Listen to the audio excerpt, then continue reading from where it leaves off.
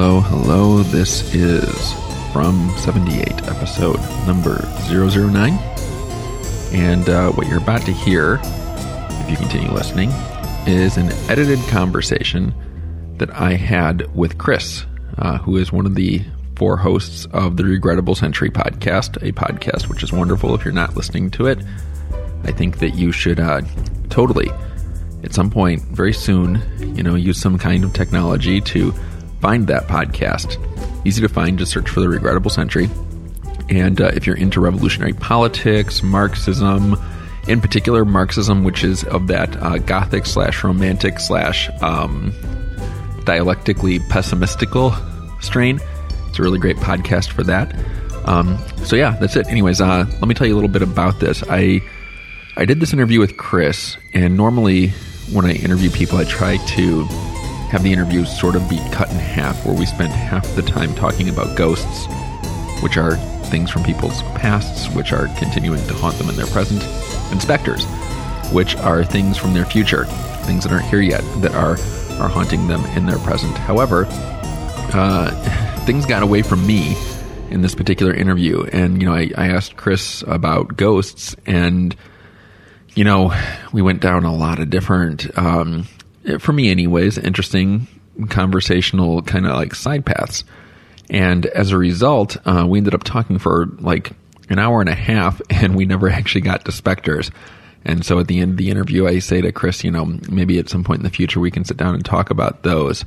What you're hearing here is just like an edited version of the first half of the conversation. Now, two more things that I want to talk about. So first thing, if you're interested in hearing the unedited version of this conversation, that's something you can do if you support the show on Patreon. No matter what level you support the show at, lowest level, highest level, everybody gets the same rewards. That's being done so that people who don't necessarily have a whole lot of money to toss towards the things that they enjoy, like this podcast, while you get the same things that people who do happen to have a lot of money to toss at the things they enjoy. It's not one of those things where if you have more money, you get more stuff. I'm trying to avoid doing things that way. So that's the first thing. Second thing, because this interview was fun for me, and because it got away from me in the way that it did, and we ended up talking for like 90 minutes without even getting to something, I've been thinking a lot about the format of the show. There's times where I do a show and it's just me talking into a microphone, like I'm doing right now, and that's what the whole show is. And there's other times where I'm talking with other people, and both are really enjoyable to me. And I'm trying, but be that as it may, I think that I might need to play a little bit more with the format of the show. And I'm just saying that now, and I don't have a plan for it. I don't have something that I'm anticipating doing.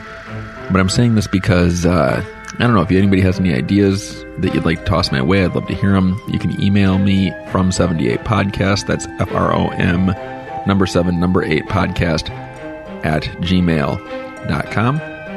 And we're going to see how things kind of continue to go into the future. I don't have much of a plan for the podcast. It's one of those things that I do because I like doing it.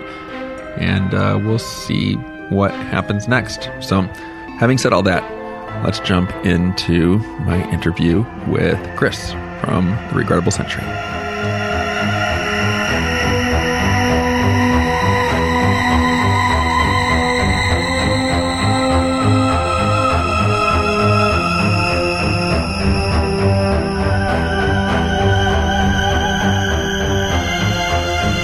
So is my sound good?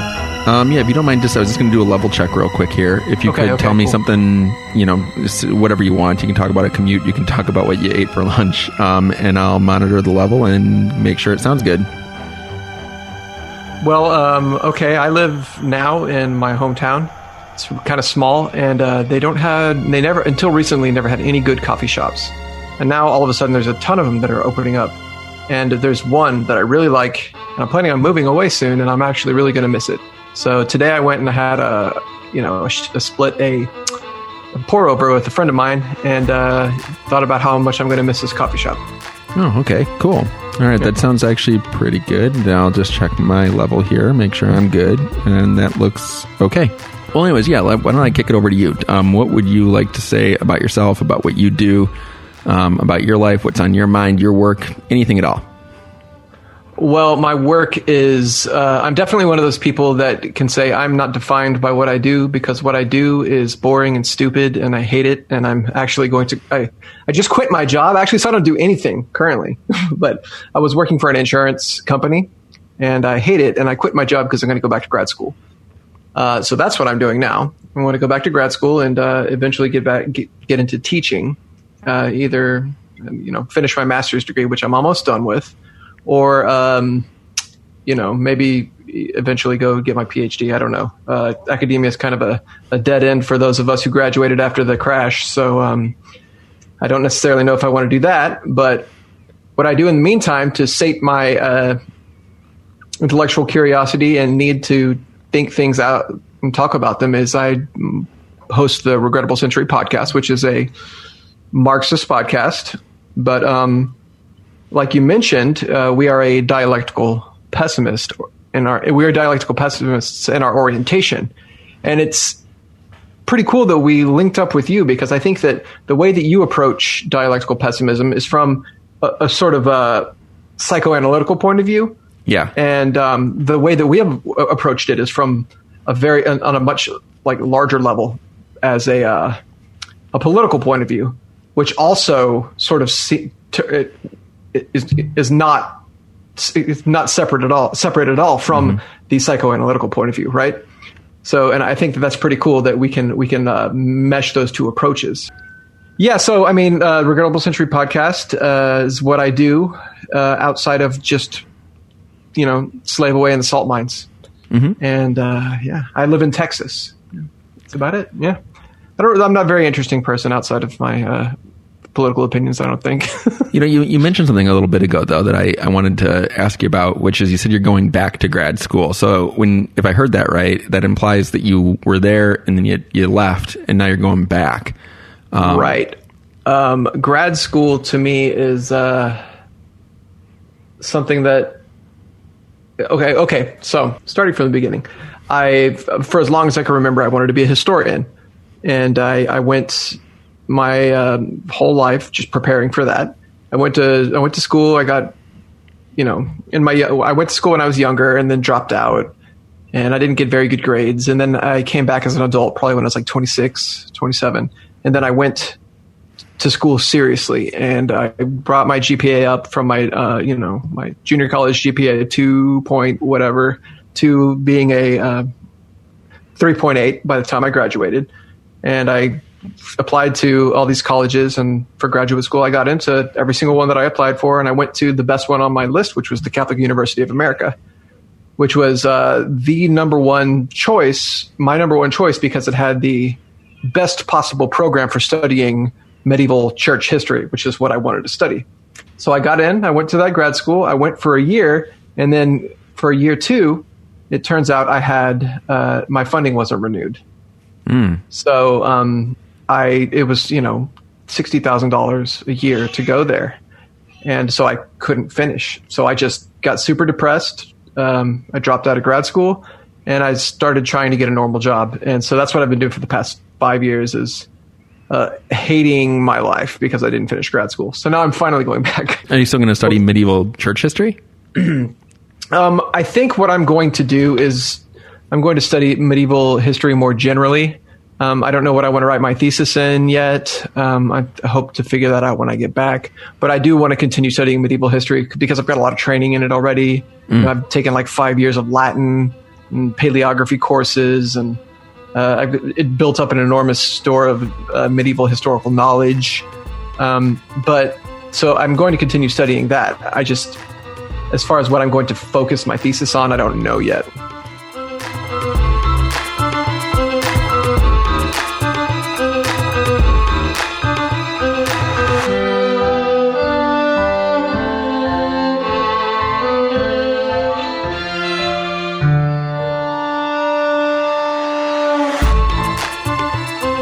Well, what's interesting to me about the medieval university is that in the Italian schools, the model was very much so one where things were governed by the students, and they would choose their professors, and they would negotiate the professor's fees with the professor, and they had a lot of power.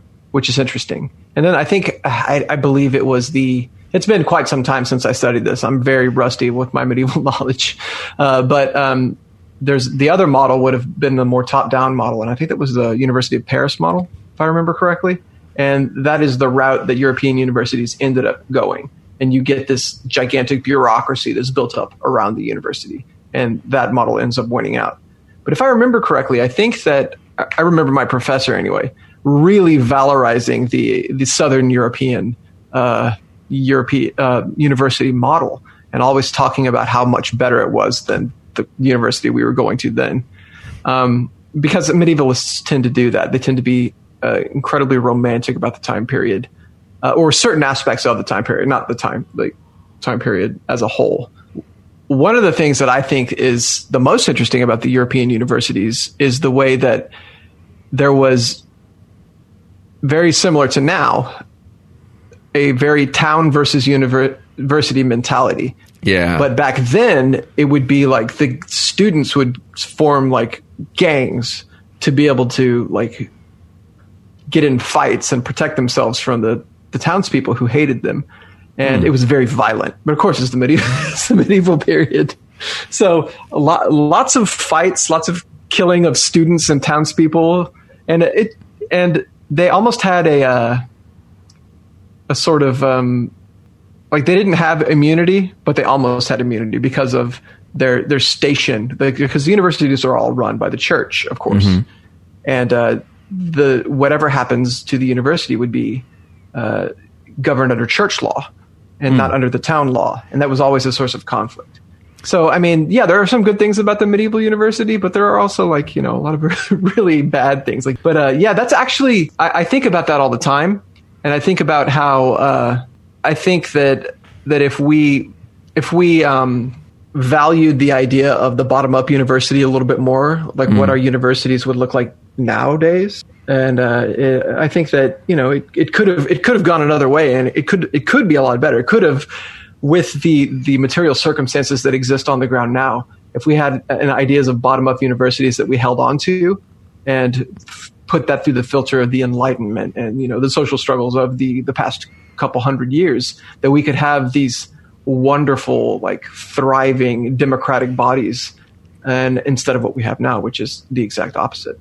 That seems to be different, right? Like now I think universities are, see each other, as competition, and they're competing, not necessarily, I mean, they compete along academic lines, right? Like they have the best programs and whatever.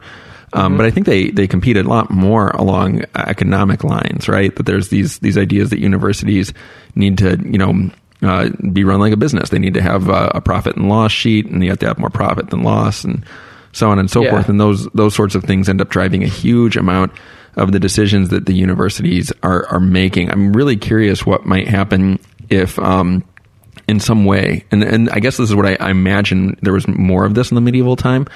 If people just saw, universities and what universities produced as a public good, right? As something that was worthwhile because it's good to take smart people and try to give them the resources they need to be smart and think about stuff and produce interesting, science and literature and art and whatever else they're producing as a public good, right? I guess I imagine like the College of France right now is an institution that maybe still works that way, right? I mean, it's a state-sponsored institution that has their professors there to think, and the state enables them to do so. And you got to be a rock star intellectual, to work at that institution. But I can't think of other places that are doing that through a university system currently.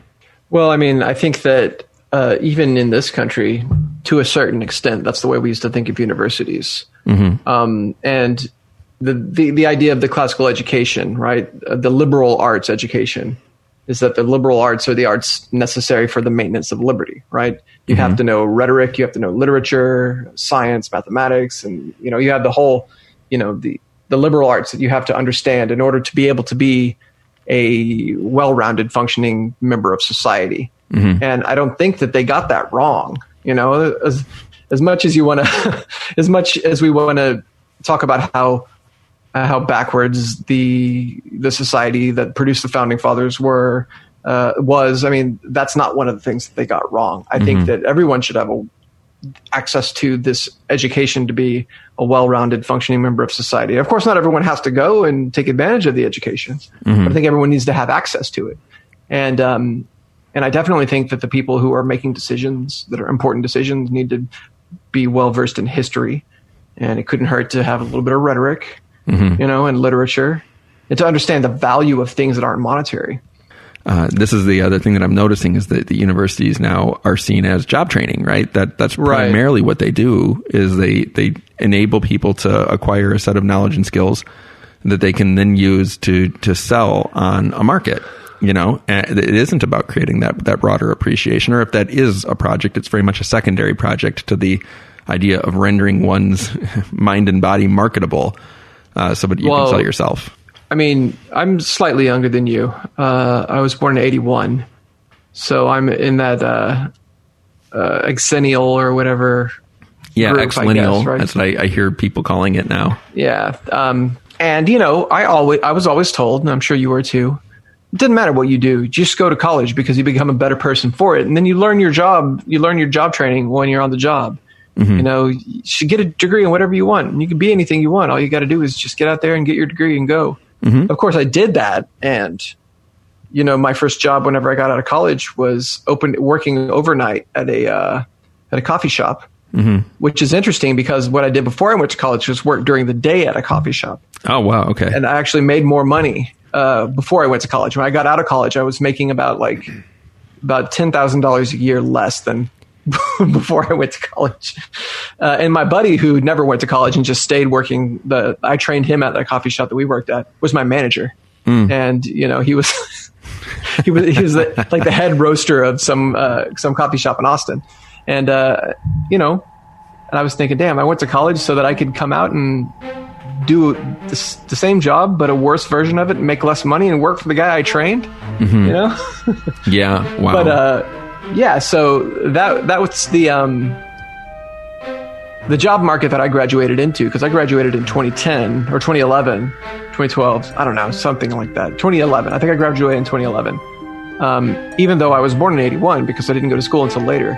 So economically, I'm a millennial, like smack dab in the middle of being a millennial, because I entered into the post, Great Recession job market out of college, and I have the enormous amount of student debt to show for it. Yeah. And of course, the inability to get a job that'll allow me to ever pay it back.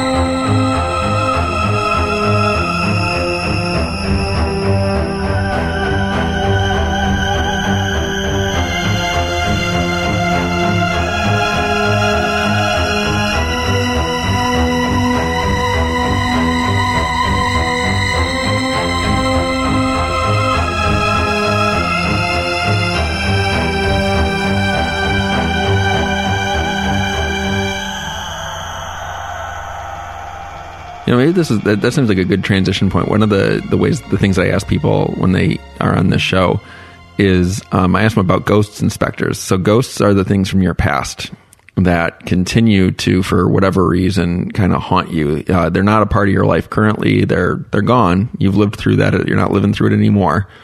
But even though it's gone, it's still something, I don't know, that you think about a lot. Maybe you dream about it. Maybe it comes up and makes you mad or makes you sad in the present, and all that. So what would you say for you are the ghosts that are haunting you in your present? Well, the sense of community I used to feel as a younger person is definitely a ghost. Like my group of friends that I had when I was in high school, and even for the first decade out of me being after I got out of high school, I had this tight-knit group of friends, like a real community. And we lived all over Texas or all over the United States, but we all, were still in contact with each other. We would meet up at, shows, like, because I grew up in the punk rock and hardcore scene. So we would meet up at shows and festivals out of town. And I had a real tight-knit group of people around me. And, even further back, thinking of church, the group of people I was around in church, and then my families. Before my grandparents died, we would always meet around that, that family unit. And being parts of clubs when I was younger, just having a real tight-knit sense of community and several circles of community that all overlapped with each other. And then that is definitely a ghost that I think about all the time that is just gone now. And I think it's gone for almost everyone, that those communities don't exist anymore for the most part. And I guess people who still go to church all the time, they probably have something like that. But for me, that's something that I really miss, and it's something I think about all the time. And it actually informs my my politics a little bit, because I think I would like to see a world where we rebuild those communities and we stop living such atomized lives. And so that's definitely one. And I think the big one that just haunts me every single day, and I think about all the time, is that I was accepted into the best graduate school in the country and one of the best in the world for the subject that I was studying. And I never got to finish that. Think about that all the time. Like, if I would have finished that, I could have written my ticket wherever I wanted to work. And I didn't, because of financial reasons. So yeah, that's the big one that haunts me all the time. I think about it all the time. Or the crappy jobs that I've worked since then, working in for insurance companies or coffee shops, or sweeping floors at a barber shop for a while. And, I had one of the jobs that I worked, I was changing a toilet out in a restroom one time after I graduated, thinking about how this is after I dropped out of graduate school, thinking about how I was touching something that other people have defecated and urinated in, and how that's not what I was supposed to be doing. Not that there's anything wrong with that, but that's not what I went to school for. That's not what I got into all of this debt for, So yeah, that's the big one. That's interesting. I mean, the way that you talk about community, I think that's a huge one. And as you said, it's happening to everybody right now. And I have an association to that. So I teach, right? And I teach in a school of social work. So you can assume probably a lot of different things about what's in there. One of the things that's happening in that and in just probably mental health in general right now is that people keep on talking about this thing called self-care. I hear people talk about it on a daily basis, and that's not an exaggeration or a stretch. Daily basis, I will hear the term self-care anywhere from 3 to 5 times. And I don't remember exactly when this was, but somebody said to a woman, you should Google self-care, because she was talking about having a hard time, being kind of overwhelmed, trying to work a lot because of things like the debt that she had acquired. And then just the stuff that you need to do, right, in life. You need to have food, and that costs money if you want to eat well, healthy food, which is nutritious, as opposed to junk food. That's more expensive. It's expensive. Yep. If you want to have, if you want to have start a family, extremely expensive. You want to have a pet, that's expensive, right? It all takes money, and it's hard. And somebody says, well, you should Google self-care. And she said, no, I know how to take care of myself, actually. I get that. I think I have that part down. I'm actually so good at it that I can do it on a shoestring budget with not much stuff, right? I'm good at taking care of myself. What I think would be really great is if we all collectively Googled, how can we take better care of each other? And that's this thing about community, right? That maybe in the past, my recollection of my past is that there was that, right? Here's an example, a silly example maybe, but when I was, in my teenage years and into my just into my 20s, I'd say, there was a lot of people who would gather at a local Denny's, right? Because it was open late and it was open all the time. It was open 24 hours, and so you did you live in a small town? I did, yeah. Small-ish, Same. And you'd go to this place, and this is before you can go to a bar or whatever. And given enough time, somebody else shows up and somebody who you know, and they sit down and you start talking about whatever. And you know, I can tell you I got jobs that way when I was a kid. I met people who would give me rides to shows that you know, I wanted to go because I didn't have a car. I had to borrow my parents' car to get places, and they'd be like, "Oh, okay, well, if I can give you a ride, you know, if you can pitch in a little bit of gas money, or sometimes not even for that, right? We'll just do it." People would loan me things like CDs and comics and books and all sorts of stuff. I mean, it was a real community. It was a thriving community. And, you know, then when I got into politics, right, I started to, I went to a community college, which was the only thing I could afford. And even though I was never a smoker myself, I would go and hang out with the people who smoked cigarettes whenever we'd have a break, because they were much more interesting than the people who didn't smoke cigarettes. And that's true. Yeah. And so like there was this like little community of the people who smoked, you know, outside.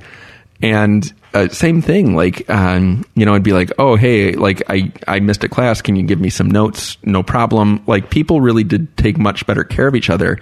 Now, when everybody's sort of like tasked with caring for them, their own body, their own mind, their own life, you know, they spend a lot of time trying to look up things on like hacks or whatever, like shortcuts to life hacks. Yeah. To figuring it out. And then they're lonely and alienated and just riddled with anxiety and depression. And I think all that was there before. Like, I don't want to make it sound like, of course, yeah, none of that was there, but you had it among other people who also had it. And so you were, I don't know, that felt fundamentally different, I would say. There is something uniquely bad about our society now. And I think that has a lot to do with atomization and like late capitalism as it's called, right? Or whatever. I mean, and I know you're a fan of Mark Fisher, mm-hmm. and he talks a lot about this sort of thing. We live very atomized lives through a combination of, you know, destruction of our of institutions and of communities, and just the rise of the easily accessible entertainment through the internet. You know, things like that. You don't have to leave your house. You don't have to see other people anymore to watch new movies. You know, you don't have to even go to the video store. Like I used to have a relationship with my Blockbuster guy whenever I was younger. You know. Yeah, totally. You'd see the same people at Blockbuster all the time, so you knew them. They would talk to you. I was in there 3 or 4 times a week sometimes. You know. Mm-hmm, mm-hmm. You don't have to go anywhere to play video games anymore. Like an arcade. You remember arcades when you were a kid? Definitely. We had this really cool pizza place with an arcade when I was younger. I used to love to go there. And you got to know the people at the pizza place. Mm-hmm. And that it still exists to a much smaller extent, but nowhere near the way it used to. And I know that I don't like to get into the habit of being nostalgic and letting nostalgia like inform me politically what I think about our prospects for the future and what I think about now. But I think that we live in a uniquely bad society, mm-hmm. And a uniquely bad version of capitalism. Not the most repressive version, no, but, well, not the most violently repressive version, but the most successfully repressive version. I'm quoting Chomsky when I say that. Yeah, this is terrible. And it's borne out in the fact that people die from diseases of despair at a rate just totally unprecedented in modern American history. You know, millennials die from alcoholism and suicide, mm-hmm. like at a rate that's just like, it's mind-boggling. I kind of went off on a tangent and I lost the thread there. I think you're onto something. Like even with that, it's you know, people are so fired up about gun control now, which is fine. Like I have no issue with that, but I mean, a lot of the gun death that we have is suicide, right? Mm-hmm. Yeah, that skews the numbers drastically when you look at like gun deaths. Yeah, and a lot of people, and nobody takes that into consideration. Right, and so there's this idea then, and the supposed answer to that is, you know, self-care.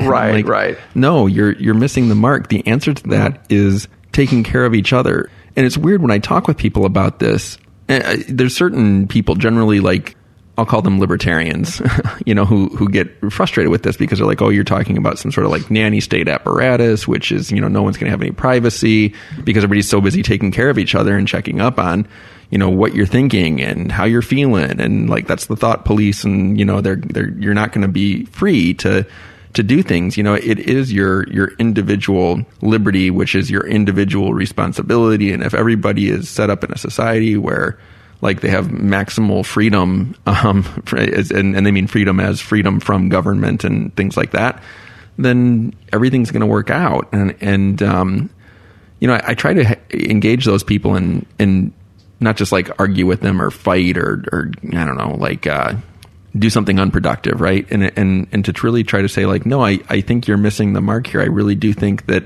we can take care of each other. And you do run the risk, I think, of having people potentially butt their nose into your business a little bit more often than you might be accustomed to or like. But I don't think that that's necessarily guaranteed. And I don't think that you can't develop healthy ways of dealing with that, right? Like, I don't think that's, and is that not happening now, for Christ's sake? Like, I mean, how much privacy do you actually have currently, man? I don't think it's as much as you seem to think that it is. You have the illusion of privacy, but no actual privacy. So I think we have less privacy than any society in the history of the world. Yeah, totally. It's like, so if we already don't have that, then like, how about we at least have, care for each other, and that's better than having no privacy without that. I don't know if that makes sense outside my brain, but no, absolutely. That makes sense to me as well. One of the things that I was thinking of when I was talking about community is we have this liberal notion of freedom from religion as being a universal good. And so we've gotten rid of all of our religious institutions. Mm-hmm. Now we haven't gotten rid of all of our religious institutions, but we've gotten rid of their importance to society, right? Yeah, I think they've been disempowered for sure. Very much so.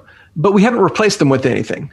Mm-hmm. So we've got like this this void that was filled by, like, your church community would take care of you, mm-hmm. if they would look in on you. Of course, they would judge the shit out of you for what you were doing, but at the same time, they would like look out for you. Mm-hmm. Things like fraternal orders or whatever, like the Moose Lodge or the Freemasons and stuff like that have declined drastically. And those like, I guess the Freemasons, they have like a home for old Freemasons who can't afford to like live on their own.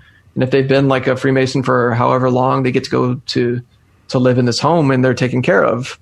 And it's, it's a charitable thing. And there was my family is Czech, of relatively recent immigration within the 20th century.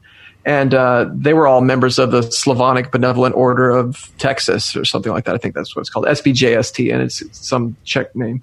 But it was like a networking group, so they could get together and help take care of each other. And they provided each other with insurance that way, to pool their money and have life insurance, home insurance, and stuff like that, just for Czech people. And that's all, of course, gone now. And now it's gigantic companies that deal with insurance and everything. But all of these institutions that we had for taking care of each other and looking out for each other, they're all gone now, and they've been replaced by nothing. I'm not saying I'm nostalgic for these particular institutions, but I'm nostalgic for the sense of responsibility and community that they engendered. Mm-hmm.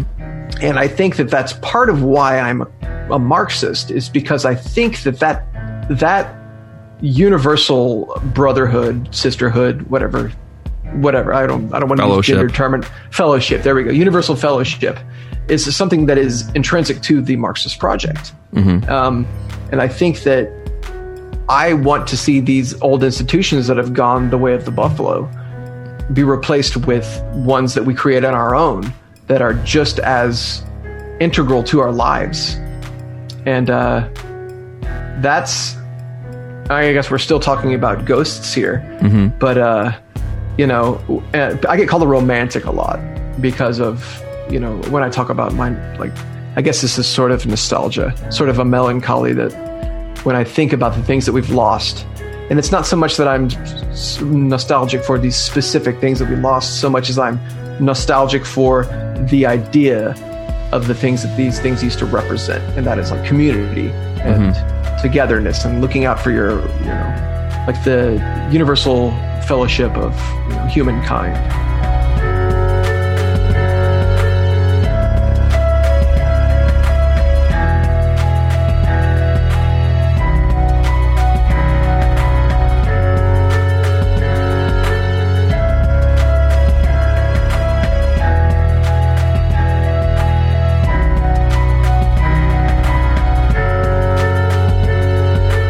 it's interesting you bring that up, the Marxist tie-in. You know, like I'll talk to people who are Marxist, socialists, DSA members. You know, different things and all that, right?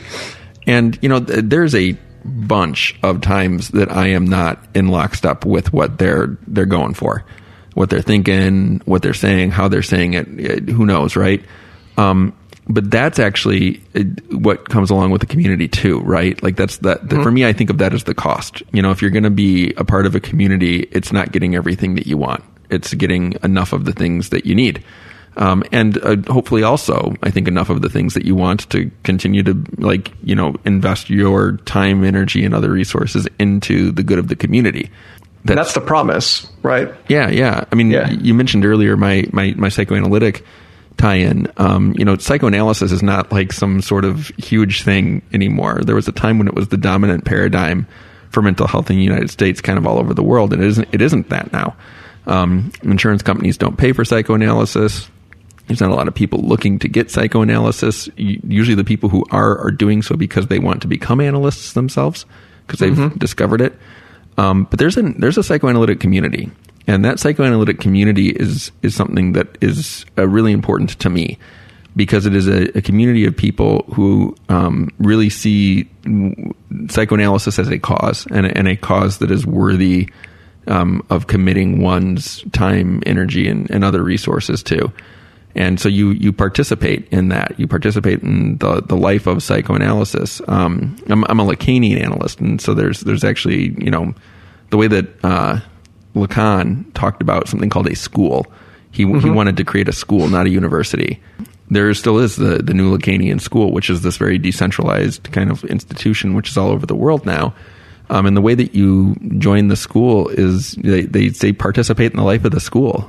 You know, like do things, show up, and I mean that it's really a lot of times stuff like, if we're going to have an event, can you help set up the chairs? Do you mind bringing the coffee, going in to get it? Things, simple stuff like that. But then, and then obviously bigger things too, like writing papers and editing things, translation work, because people speak so many different languages. But this is work, you know, to do these things. It's work that provides the people who do it, I think, with that sense of community, right? And that's why they keep doing it.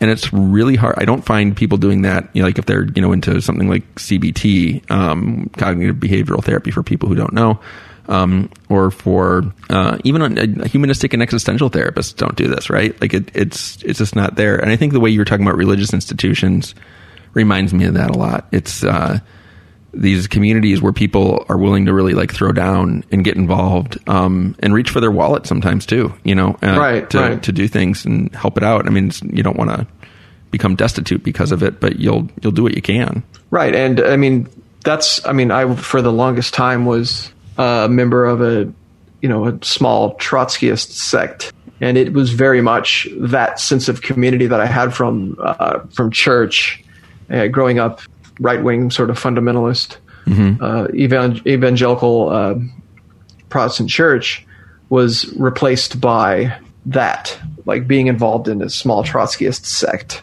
And it was, you know, people would look out for you and they would judge you. They would help you, and they would call you out for your, you know, like lack of understanding of some bit of minutia that the sect was keen on making sure that everyone understood. But at the same time, it was a sense of community, and, you know, they were there for you. They were, and just as soon, and just like, you know, when you leave any other community, the ostracization is real.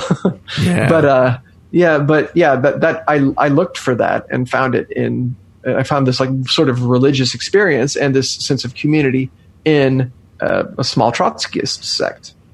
You know, now that I don't have that anymore, and I don't have my any of the old institutions that I was a part of growing up, including going to college. That was my community in college and my community in high school, and, you know, all of these communities that I was a part of.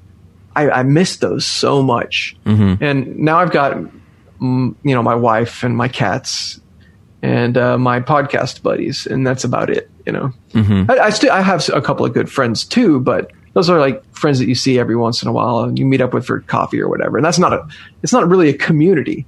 And I miss that. I miss the community. I'm very nostalgic for that.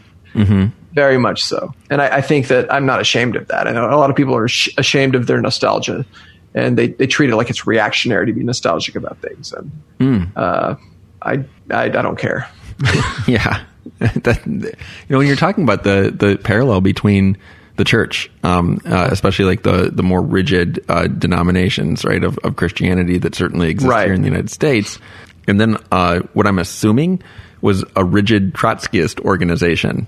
Yes, absolutely. I think that's an interesting thing there. One of the things that I notice haunts a lot of people, maybe it haunts you as well, maybe not, is it's a psychoanalytic concept, the name of the Father. And so this comes from Lacan, and it's this idea that we want to have some other external to us source of authority, morality, righteousness, etc., that can endorse us, that can say what we're doing is right, that it's good, that we're doing it the right way. That's something that tons and tons of people crave. The Lacanian psychoanalytic project, it's a lot of things, but one of the things that it tries to do is to help people become a little bit more aware of the ways in which they are seeking out a name of the Father to validate them, to tell them that they're okay. And if you want to keep doing that, go ahead. But if you'd rather maybe discover different ways that you might be able to authorize yourself and question those sorts of things, that might also be interesting to you if you want to do it. And I don't know, I think that was really fascinating when you were talking about those two things that came to my mind. Well, that's interesting is that, like, I don't anymore seek that sort of, like, name of the Father, like you said. And I think it's because it's a conclusion that I came to on my own, that I needed that in my life. And then when I decided that I didn't need it anymore, like, I don't need an authority to tell me what to do, or how to believe, or anything like that. And I decided that I'm going to learn how to face the world on my own, which is interesting. I started reading a lot of philosophy, and I got really into the existentialists for a while. And, and I decided that I was going to create my own meaning, and any kind of relationship that I was going to have to the world at large, and to any ideas of spirituality and to politics, were going to be ones that I negotiated on my own, rather than had, given to me, handed to me somehow. And yeah, I think that I sort of accidentally psychoanalyzed myself and figured that out without even knowing what I was doing. People often do, right? Like, I mean, there's so many ways to get to this. Psychoanalysis is one of many. But yeah, it's this idea that you do have to go through it, right? You have to have this strong identification with an authority of some sort, and to learn that idealized authority figure is not, in fact, as ideal as you imagine them to be. If you don't idealize them, then you don't get the opportunity to come to the realization that your idealization is imaginary, that it's an image, that it's not, in fact, real. And that's the thing. It's funny. It's almost like circular, I guess, right? Like, you got to be part of this sort of like community with an authority figure at the center of it, and really buy into that, perhaps, to get to the point where you're like, this is wrong. What was I thinking?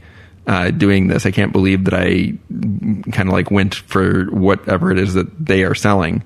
But then what happens is you can kind of come back around and be like, but you know what? They were onto something with this community thing. Right. It is. It's like you gotta have a home, to leave the home, to come back home, and come back to it a changed person who can engage with it on different terms. Right. That's sort of the way I understand religion, like, in general, is that I became like the most annoying kind of atheist that you've ever met, whenever I left the church as a child. And then I read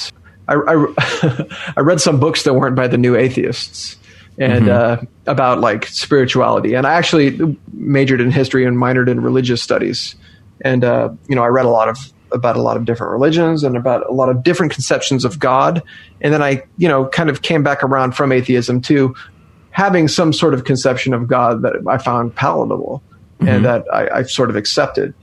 And, have moved away from atheism, and I came back to the idea of religion and spirituality with a much less toxic mindset. Yeah. So now I've got like a conception of God that some people might not consider a conception of God, but I'm not super interested in talking about that. But it took me having to just basically torch it and start over, and then reapproach it with like a clean slate in order to be able to rationalize it and understand it in a way that I think is allows me to appreciate the good things that were there. Yeah, I think that makes a ton of sense, right? Like, I think when we're young, there's so much of our identity that we think we choose, but we didn't choose it. It was chosen for us, right? Your parents gave you a name. They gave you a whole bunch of other things that they just kind of like put onto you. Like, you're this kind of a kid. We're going to encourage you to do those things. We're going to discourage you to do these things, blah, blah, blah. Yeah. And when you're a kid, you have no choice. Like, you kind of got to go with it largely. Once you get into your adolescence and early adult life, you do have a choice. You have more options open to you. And you can take care of yourself as an adult in a way that you can't when you're like 8 or younger. And so, yeah, I think that leads to that break where people are like, I'm out, I'm done, I'm through. But then what might happen for a lot of people, I think, is they can come back around and they can be like, I think I can do this, but I can do it in a way that makes more sense for me, right? Like, it's not your way. Maybe it's partially that, but it's not completely that anymore, right? Like, I'm engaging on my terms. And I think that's the name. And I think we probably go through this process multiple times, right? Like, it's not just like you do it once and you're good now. Like, you've arrived, good for you. There's this consistent process of like, accept this, idealize, realize that the ideal is flawed, think that you were a fool, come back around and go like, no, I wasn't as much of a fool as I thought that I was actually. It's not ideal, but it's also not terrible, right? Like, there's something here. We're just constantly reassessing what it is that we want, what it is that we think is going to make us happy. And sometimes we have to torch something and leave it behind, and then you look back at it later and go, oh wait, actually I needed that. Totally. Yeah. That's funny you say that. I remember when I remember how old I was when I did this, but like, I'd acquired a whole bunch of books on like Marxism and anarchism and socialism and a bunch of things. And at a certain point, I was just like, nothing ever fucking gets done, right? Like, you go to meetings and you have a bunch of people talking a big game. They're not actually doing much. This is ridiculous. I'm out. Like, I'm through. And I sold all of those books to a used bookstore because I needed some money, and that was one way to get some. So I do this, and then, I don't know, years go by, and I'm going to used bookstores looking for copies of those books that I sold to used bookstores, because I'm like, I remember there was something in that. I should get that again. That's funny. Whenever I left the Trotskyist sect that I was part of, I kept all of my old books. But what I did was, on my bookshelf, I put the stuff that I really liked up at the top of the bookshelf. Like, I'm still keeping all my Marx and all of my Lenin, all of my Trotsky, all of my great thinkers, my Gramsci, all of the canon, right? The big Marxist canon, right? I keep those all at the top, and then I'll sort of move on from there. I organized them by subject and then by author. And then down at the very bottom, I put all my sect pamphlets and stuff that was written by people that were part of the ISO, which was the sect that I was in. Mm-hmm. And, there was a couple of really good ones that I was just like so disgusted with having like left that organization. I just stuck those down there at the bottom because I didn't want to look at them anymore. And then my roommate's cat peed all over them. All of the bottom 2 levels. Mm-hmm. So I threw them all away. And my roommate was like, oh man, just write down those titles and I'll buy them all for you. And I was just like, don't worry, man. That was all trash. And then whenever I moved recently, I was like, you know what? I was thinking maybe I should go revisit that book, because you know what?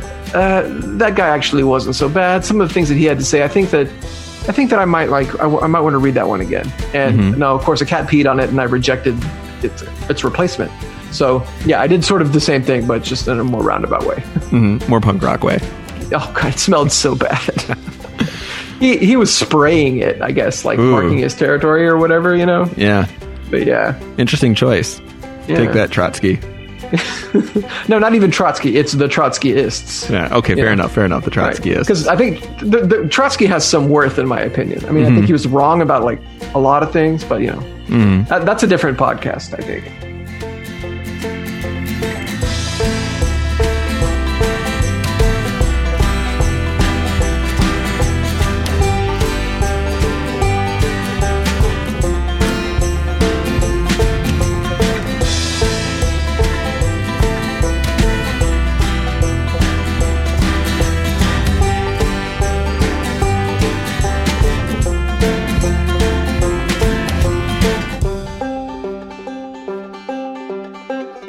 Huh. The other ghost that you brought up that I think is an important one is this ghost of your university experience, right? Like you apply, you get in, you're accepted, you can do this study that you want to do. I did so good on my GREs, and my writing sample was awesome, and I turned in, whenever I sat down with my major professor, my mentor when I got to graduate school, he was praising me for my writing sample and everything. Yeah. So I was super excited. I was, it was the wide open road to the stars for me, Mm-hmm. Yeah. So can you say more about that though? Like what is it about that haunts you in that? I mean, like I can understand the experience being really, demoralizing and stuff. Yeah. But it sounds like there's something more there than just like, I'm upset by this. I'm demoralized. This seems like it actually like kind of got into you and did something. Well, okay, so the circumstances behind me losing my my funding were, and I never knew exactly why I lost my funding. They didn't tell me. They were like, oh, well, there's budget problems, and you're the newest PhD candidate, so we're just not going to give you funding, and you can still continue to go here. That's fine, but you've got to pay out of pocket, which is insane. There's no way I could do that. $60,000 a year, right? Oh my gosh. Right.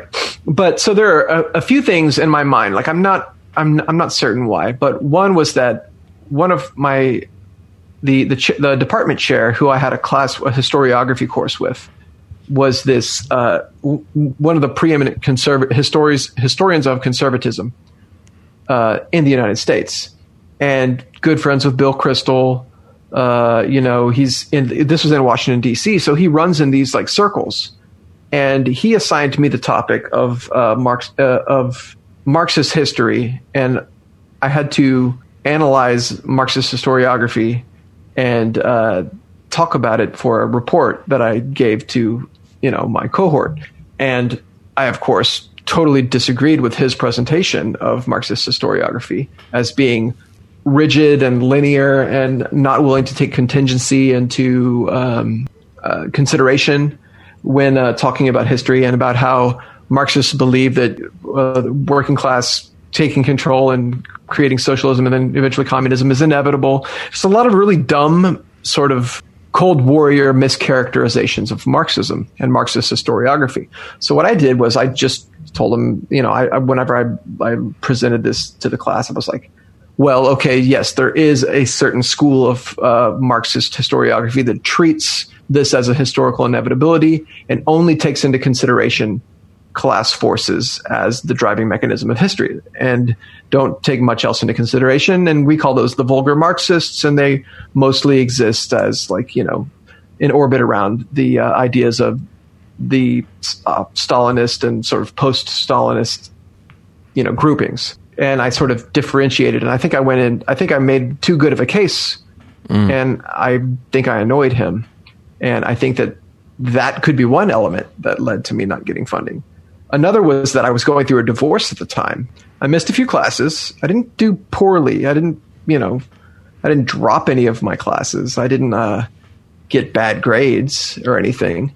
But I think that I performed less than optimally that semester. And I made sure that all of my professors knew what I was going through, and they all seemed to be, sympathetic. And, I missed a major presentation in one of my courses because I just couldn't bear to do anything because I was going through a divorce, and I was incredibly, So that was one thing. Mm-hmm. And then I lost my funding and I just left. I didn't even really fight for it or anything. Didn't see if there was anything I could do. I just gave up and left. And so there's regret there. Like, wait, what could I have done something? Was it that I was too Marxist out loud in a conservative university? Was it that I just didn't do great because I was going through a divorce and I maybe like pissed my professors off by missing a class or two here and there?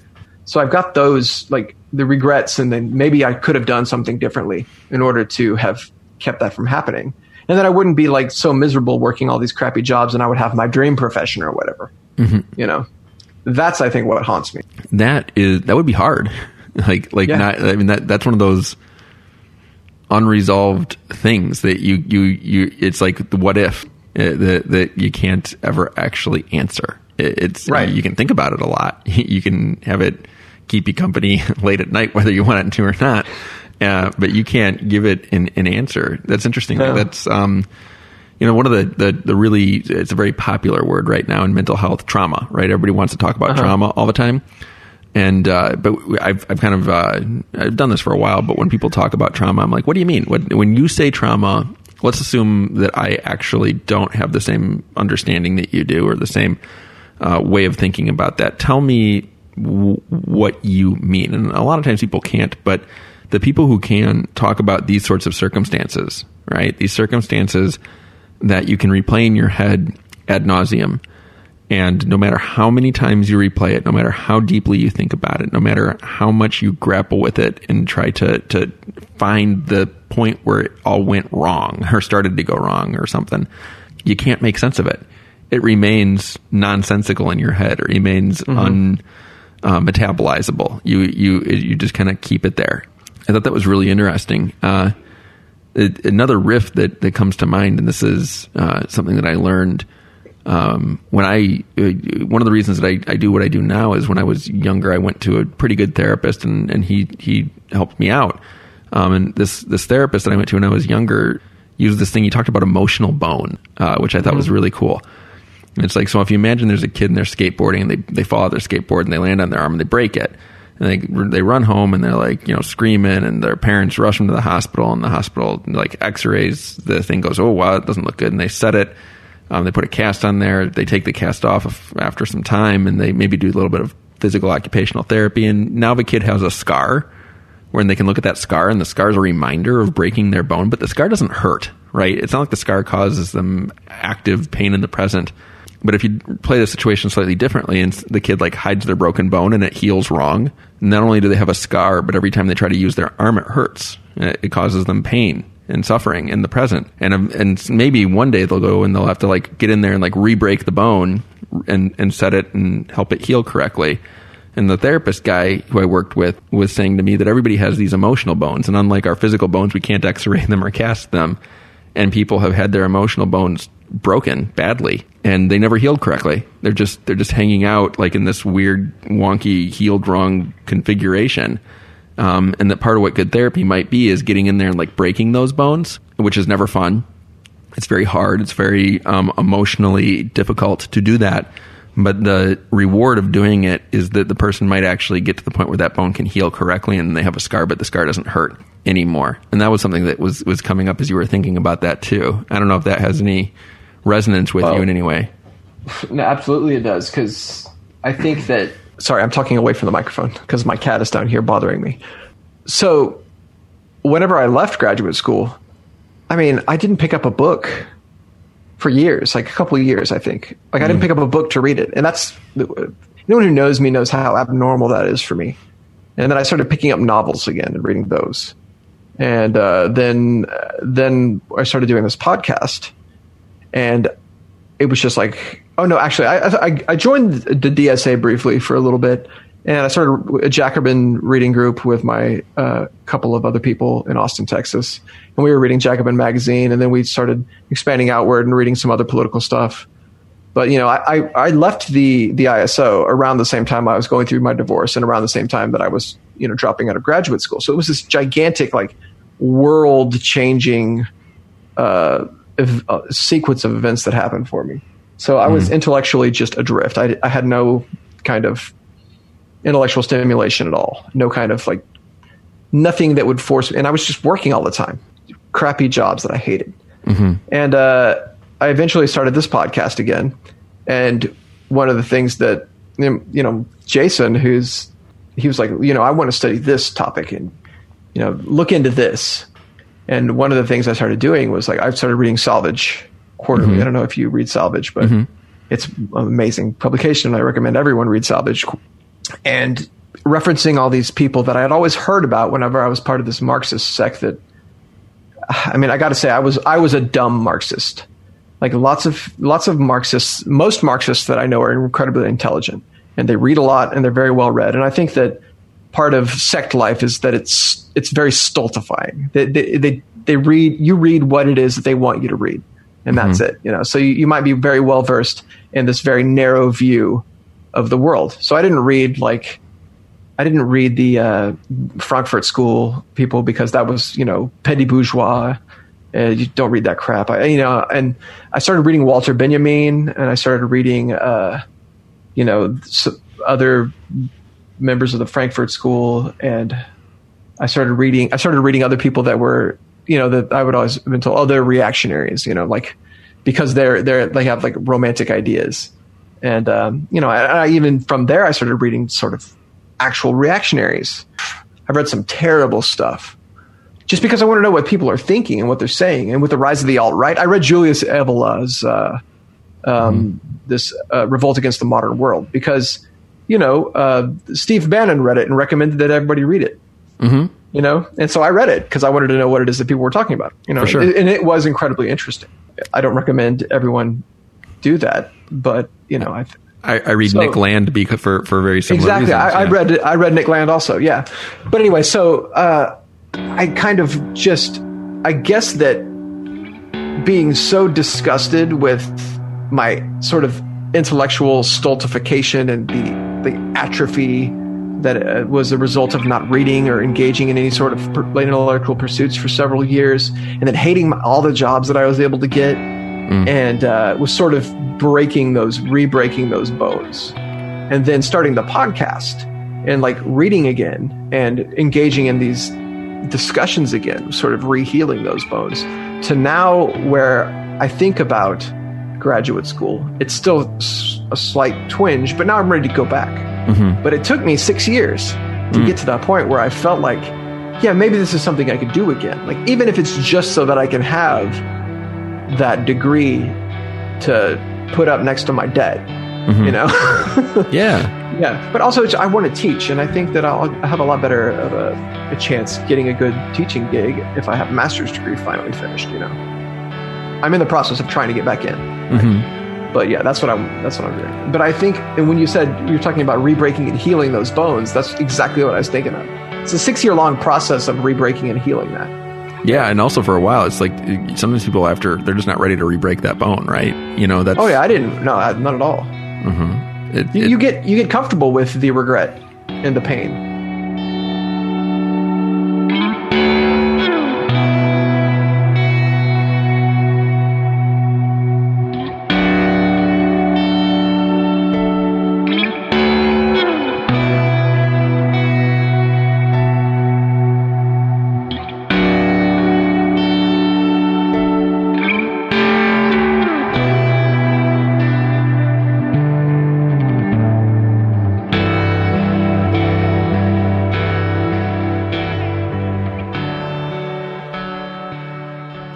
I got to the point where, I hated talking about it at first, and then I liked talking about it afterwards. I liked having, I would have people tell me, Chris, you're so smart, you know so much. Why are you working the front desk in a barbershop? Why aren't you doing something where you're writing and reading? I'm like, well, let me tell you all about my sob story. And I felt good.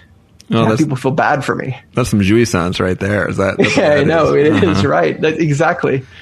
I know, it's a little bit about your field, and it's incredibly interesting to me. And I want to have you on one day to talk about Lacan.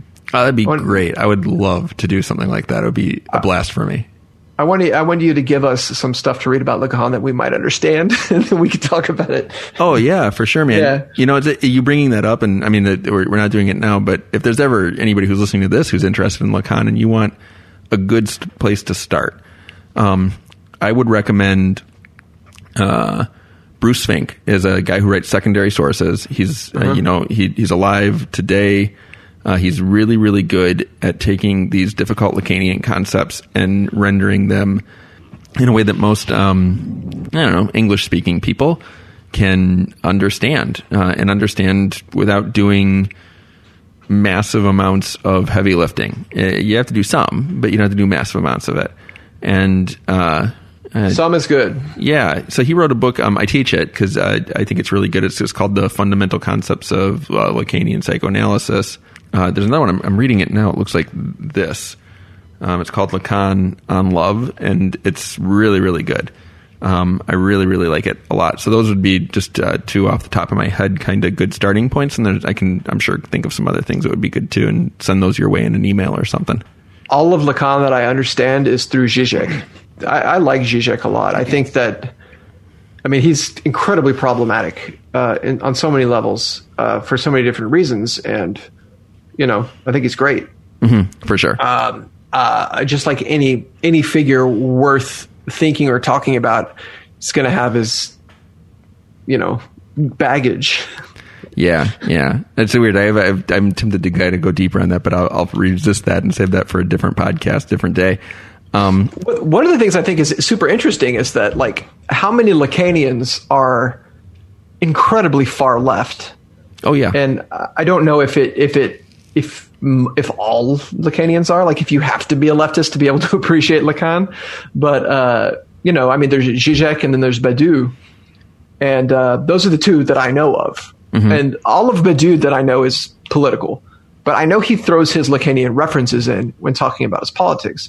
And, I had a buddy a while back who went to college and studied under in a philosophy department that was real big on Badiou and Lacanian psychoanalysis as part of their philosophical program. Right. And so he became this, like, Maoist that was super into Lacan. And he called himself a Lacanian Marxist. Mm-hmm. And I was just like, okay, that's a thing. Back then I didn't really know anything about it, but apparently, yeah, it is. I have another friend that calls himself a Freudo-Marxist. That is actually so. I don't know how interesting this will be, but in the world of psychoanalysis, there's different schools of thought, right? So you have like ego psychology, you have self psychology, you have classical Freudian analysis, and Lacanian analysis is another flavor that exists. It seems to me, and I have references that would back this up, that Lacanian psychoanalysis worldwide is the most currently practiced form of psychoanalysis that there is. However, within the United States and within, like, Canada, within North America, it is not. And one of the places where it's practiced very, very heavily is Latin America. I have a couple of friends who are from Argentina, and they talk about everybody goes to see an analyst. The way that Americans go to see a dentist, that's what people there do with a Lacanian analyst usually. That sounds nice. For sure. Yeah. And the same thing in Europe, of course. Lacanian analysis is much more prevalent and known, I would say, than it is here in the United States. And so I was talking with one of the guys I know from Argentina, and I just off the cuff asked, why do you think that is? Like, what is it? And he said, a lot of times people get to Lacan through Freud. Sometimes people get to Freud from Lacan. But either which way, he said that he, and this guy was really interesting because he was born and, grew up in Argentina and spent a lot of time in Italy because his parents, like, one parent was from Italy and the other parent was an Argentinian. I've got a friend who is of Italian extraction from Argentina. Yeah. So it's a big Italian population there for whatever reason. Yeah. So interesting, right? So he spent time in Italy and he spent time then in Argentina.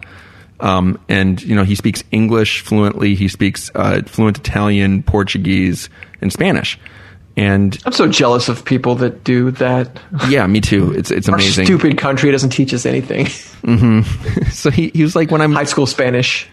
He mentions when he's in Italy that people read Freud and they read Lacan as philosophers. Like, right. That's what they're seen as there, right? They're read as that way. And he said, when I go to Argentina and other Latin American countries, Brazil, places around there, Lacan and Freud are read as revolutionary political thinkers, right? That's the things that people bring to it. They read about Freud writing about repression, and this gets equated to political oppression, right? They hear the things that Lacan is writing about. And again, it's very easy to kind of like put this into the lived political experience within their lives. He's like, Americans read Freud as a doctor.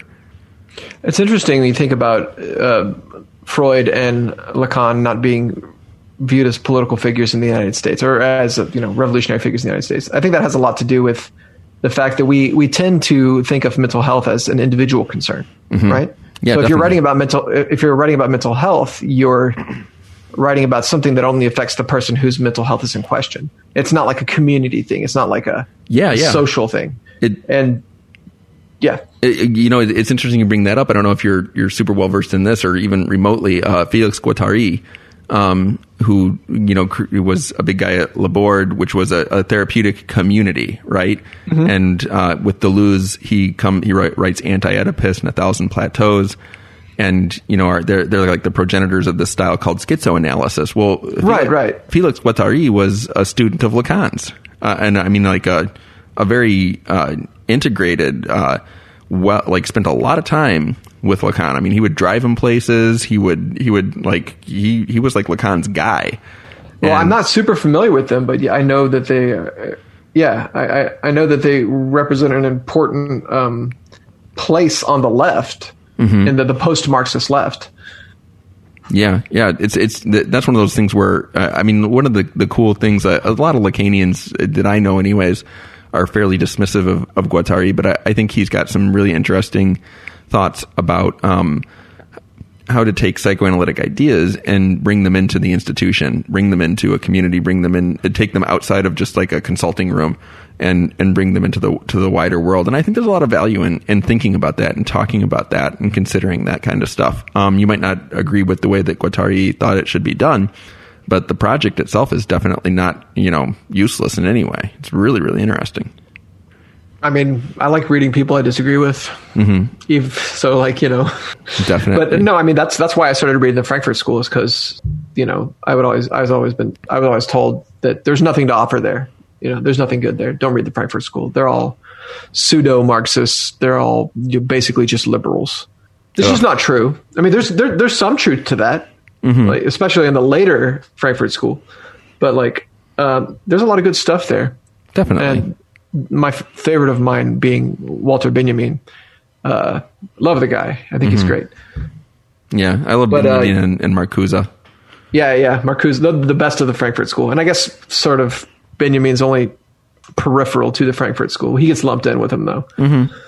But that's why I started reading them, because I wasn't supposed to. I read a lot of stuff that would have been considered, stuff that was not worth reading whenever I got out of my Marxist sect, my Trotskyist sect anyway. It's just because, I mean, even going so far as to read a bunch of other stuff by some pseudo-fascists and reactionaries and stuff, just to know what they're thinking and what they're talking about. And it made me really sort of come to understand. I think I understand the impulses behind fascism a lot more now. And I think that in a way that you never would be able to if you didn't actually engage with the source material on its own.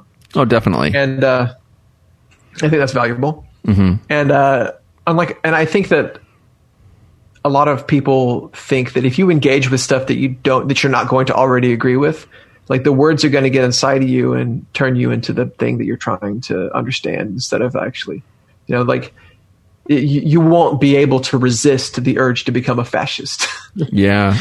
or the urge to become petit bourgeois, because you'll read the words and they'll get in your brain. And of course it belies it illustrates a really deep distrust for people. Yeah. Make their own decisions. Gramsci was the one who I think helped me understand that stuff more than anything I ever read about it, right? And I think what he did, and it's been a long time, mind you, but I think Gramsci was, from jail seeing fascist Italy. Yeah. And he really said, you know what? I'm not going to assume that people are doing this because they're dumb. I'm going to assume that there are reasons that people do the things that they do. And I'm going to try to figure out what those reasons are and think them through, rigorously. Think through what is it that gets people to go you know what? Let's try fascism. Right. That seems like it might be a good idea. I think that Gramsci's ability to do that, his ability to kind of like go like, no, this got purchase in the hearts and minds of people. There's something happened here. There's a reason for it, and he really, I love the way that he was able to kind of like engage with that without, buying into it, without thinking like, oh yeah, like nah, I'm sold now too, right? Right.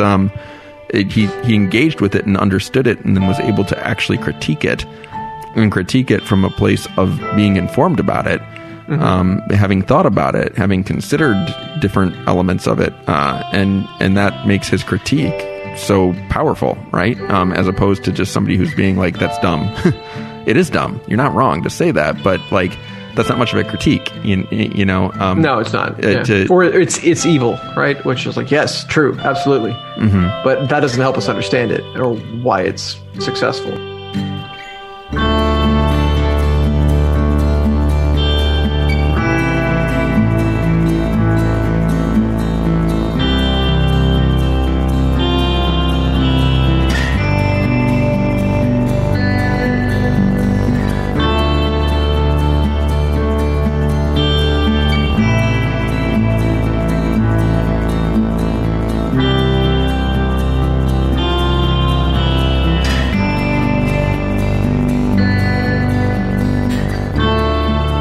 Yeah, that's the dialectical pessimism stuff kind of coming full circle here, right? Like, you got to look into the darkness a little bit, I think, right? Absolutely, yeah. If you're not willing to do that, and it's not fun, it's not comfortable, it's not easy to do that exercise.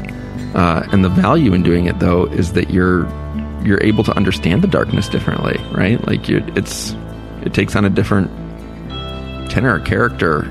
You have a different relationship with it, and you can maybe, I think, be a little bit more attuned to the fact that within every single one of us, there is a fascist, right? We have fascist impulses. Doesn't mean that for many people, I don't think they come out, but under the right circumstances, they could. And if you've engaged with that, I think you're more equipped to prevent yourself from falling victim to your own inner fascist. I think one of the things that I think that I've come to really appreciate and embrace is like a romantic streak that I have. And that I was always taught to just like tamp that down and push it away because that's fascist. Romanticism is reactionary, it's fascist. You shouldn't have this like longing and nostalgia for the way things used to be. You shouldn't do it. It's bad. And then, I read and I came to understand the role that romanticism plays in fascism is a role that's similar to what romanticism plays in Marxism. And that is this longing for something that has been lost, like a deep sense of something that used to be there that's gone now. And what fascism's longing for things of the past, just like social orders and, the greatness of a race or a nation and the way that this uniformity of the people around you, led to, a strong community and, blah, blah, blah, everything else. And in Marxism, it's like similar in that we have a romanticism for a lack of social order. I mean, for like the primitive communism that Marx talks about, right? Where we had complete equality. And that's a romantic streak that's in Marxism. We talk about the unspoiled countryside. That's not something that like Marxists are romantic for. Yeah. For, the community that existed in pre-capitalist life that has been ripped apart by proletarianization that Marxism doesn't try to recreate, but it says it wants to create a better society where those human impulses are reintegrated, right? And where we can fully realize human potential by getting rid of this, like these divisions and this sort of atomization that exists because of capitalism. And those are all romantic impulses. Yeah. And I think that like a lot of Marxists will just say, no, Marxism is it's a purely futuristic ideology, and that romanticism is reactionary, and you should eschew that. And because romanticism is fascist. So by coming to understand the romanticism that is inherent in fascism, it helped me understand that Marxism has a lot of that same romanticism. It's just that we want to harness it to build a free and equal society instead of one where we reestablish, brutal hierarchies. Yeah. I don't know how deep I want to go with this. There's a Lacanian concept, psychoanalytic concepts again here. Early on in Lacan, he does this thing called, he does it through his whole life. That's called the seminar, right? And you can actually buy editions of this, right? So like each year he picked a topic, and for an entire year he would do a seminar on that topic. Seminar 7 is his seminar on ethics. In that seminar, one of the things that he talks about is Antigone. He talks about how Antigone is a figure that has a loyalty, a fidelity to this thing called Das Ding, the thing. And what he uses her as an example of is what happens when people have this extremely high level of fidelity to the thing. They will literally destroy themselves for it. Other examples of people who had this would be, Jesus Christ, Socrates. These are examples of people who have this thing that they're willing to truly destroy themselves for. And there's an enjoyment in it, right? There's a deep enjoyment in destroying yourself, committing yourself to something, and then kind of like dying for it in a martyr type way. That was my first thought, was the early Christian martyrs. It's the highest achievement of being a Christian, and to the early Christians was to achieve martyrdom. Right. And the fascist, I think, is somebody who has a fidelity to a Das Ding, right? Like that's the thing. Like they will burn the earth for it, right? Like there's no sacrifice that is too much, too great, too profound. They will go to the end for it. And one of the things that you can do sometimes is when you're neurotic, you can kind of like break Das Ding up into these manageable, I guess you'd call them segments. Lacan calls them la petit objet A, the small object A. And these are things that you seek, you can acquire them. You can actually get them, right? Like Das Ding is not really something that you can acquire. It's like, even if you create like justice, you won't create the maximal amount of it. It's impossible. Even if you have the revolution, whatever that means to you, right? Like after the revolution, everything's not going to be groovy all the time, right? You're still going to have problems ultimately. But what you could do is you could get parts of the revolution. You could get parts of something. You could actually acquire them. You could actually live your life in a way that makes something happen, something good. And that'll give you like a spike, of I feel really good about myself. That was fun. But then it will wear off. And you'll be like, but now what? And you'll just kind of like find yourself in this orbit where you're constantly repetitively chasing the next object right? Where you always find yourself being satisfied by the next thing as opposed to the thing. And that's actually a really healthy way to be. And I think that's a good example of what like Gothic Marxism is, right? It's going like, you know what? I'm not really going to ever like get the thing that I want more than anything. So I'm going to get some things that I enjoy, and I'm going to enjoy them, and then I'm going to want something else, and I'll be careful about it, because that can go off the rails really easily if I'm not careful about it. And I can start going for Das Ding instead of Objet A. And if that happens, I'm kind of in trouble, ultimately. So anyway, that was my Lacanian riff on that.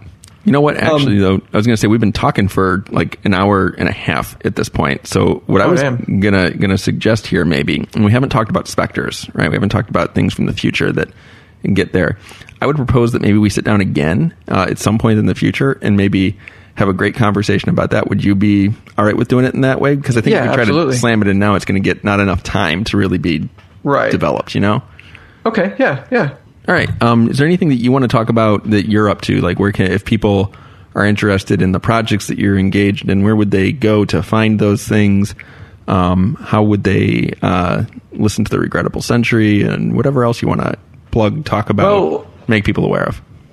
Well, we're on all the pod hosting sites, or we're any podcatcher you have, we should be available on it. And if we're not, please let me know. We host on Buzzsprout, and we primarily, like, our go-to is always iTunes, because that's the one that people use the most. So you can find us on there. You can find us on Spotify. We're on there as well. But we have a Twitter, which is Grand Radio Abyss. And we've got, or you can just search for The Regrettable Century and we'll pop up on Twitter. We're on Instagram, but I don't ever update it. Mm-hmm. Just a photo every once in a while of, that says, hey, new episode posted. And then we're also on Facebook as well. Just search for The Regrettable Century. And we try to do bi-weekly episodes, and we try to at least upload an episode or two onto our Patreon, which is The Regrettable Century. $2 on our Patreon. So it's, we want you to go in with low expectations of how frequently we're going to post, and just know that the $2 is, for the regular podcast, and anything we throw out there for free, it's just a bonus, for sure, on the Patreon, because we do not update that with any regularity. Mm-hmm. And I maybe just let's talk about the fact that we're network. That's right. Network comrades, mm-hmm. And we're going to have a website. Yeah. It's in the works right now. The Lost Horizons Network, where you can, which includes The Regrettable Century, From 78, and Red Library. And mm-hmm. we're going to look out for us to be doing some collaborations together, like more stuff like this. And like I mentioned, I would like to have you on our podcast, and Adam's been on our podcast a couple of times before, mm-hmm. or actually we kind of were on his podcast, but we posted on both feeds anyway. Moving forward, there's going to be a lot more stuff like this. And then we're planning on doing some roundtables or mm-hmm. jam sessions or whatever they're going to be called, where we get all three podcasts together, as many people from each podcast as we can, to just talk about whatever. And, that's going to be coming out. So people should be looking out for that soon as well. Mm-hmm. And I think that's it. I remember the working title for that podcast is something like, well, here we are still after all. I don't know if that's actually what we're going to use, but that was the one that our last conversation, people were like, oh, that sounds kind of interesting. And stuff. But the Lost Horizons Network. It's got to be something. Lost Horizons Network, which, I was just listening to your first episode where you were talking about the horizon, mm-hmm. and, having someone from the past tell you, standing at your horizon, what they can see over theirs, and then mm-hmm. moving forward. And, I wasn't even thinking of it in that sense.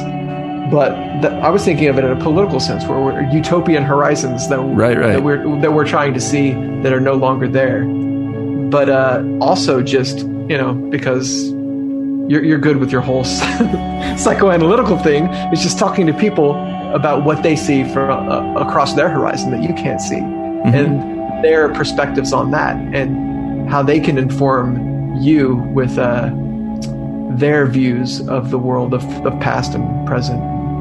Yeah, that's actually a cool way to think about it. Uh-huh. Yeah. It's weird because when you think about it that way, we lose horizons all the time, right? People die, and then they can't tell you what they see over the horizon anymore. Yeah. It's important, I think, to talk to people about that, to have those kinds of conversations where it's like, you've been around longer than I have. Tell me what you know, or like you're going to be around longer than I am. Please tell me what you see. It's an important exercise. I don't do it as much as I feel like I should, but I try to do it as much as I can. When we read old philosophers, mm-hmm. when we read Marx, the utopian horizon that Marx says is like inevitable, or like not inevitable. If not inevitable, then like is highly plausible, or whatever the Marx is talking about. Is a horizon that has been lost to us at this point. We have to try to figure out some kind of new horizon to look towards, using ideas that the people that came before us had, mm-hmm. And reading the most depressing is to read like the early Bolsheviks, and what the optimism they had about the future before they were like rounded up and shot in the back of the head in some dank cell in, Moscow, mm-hmm. In the name of socialism, right? Right. And those horizons being lost are incredibly depressing to think about, but also that those horizons can become our horizons. Mm-hmm. Anyway, yeah, sorry. Now I'm starting us on another episode. Yeah, that's great. It's great. I think it'll be really fun. So that's people can find that at losthorizonsnetwork.com. Regrettable Century is an incredibly good podcast. If anything that has been said on this caught your attention, you should really go and listen to their episodes. They're really, really, really good. I am from 78. This is Chris from the Regrettable Century. Thank you very much for listening to us as we talked a little bit about what we can see over our respective horizons.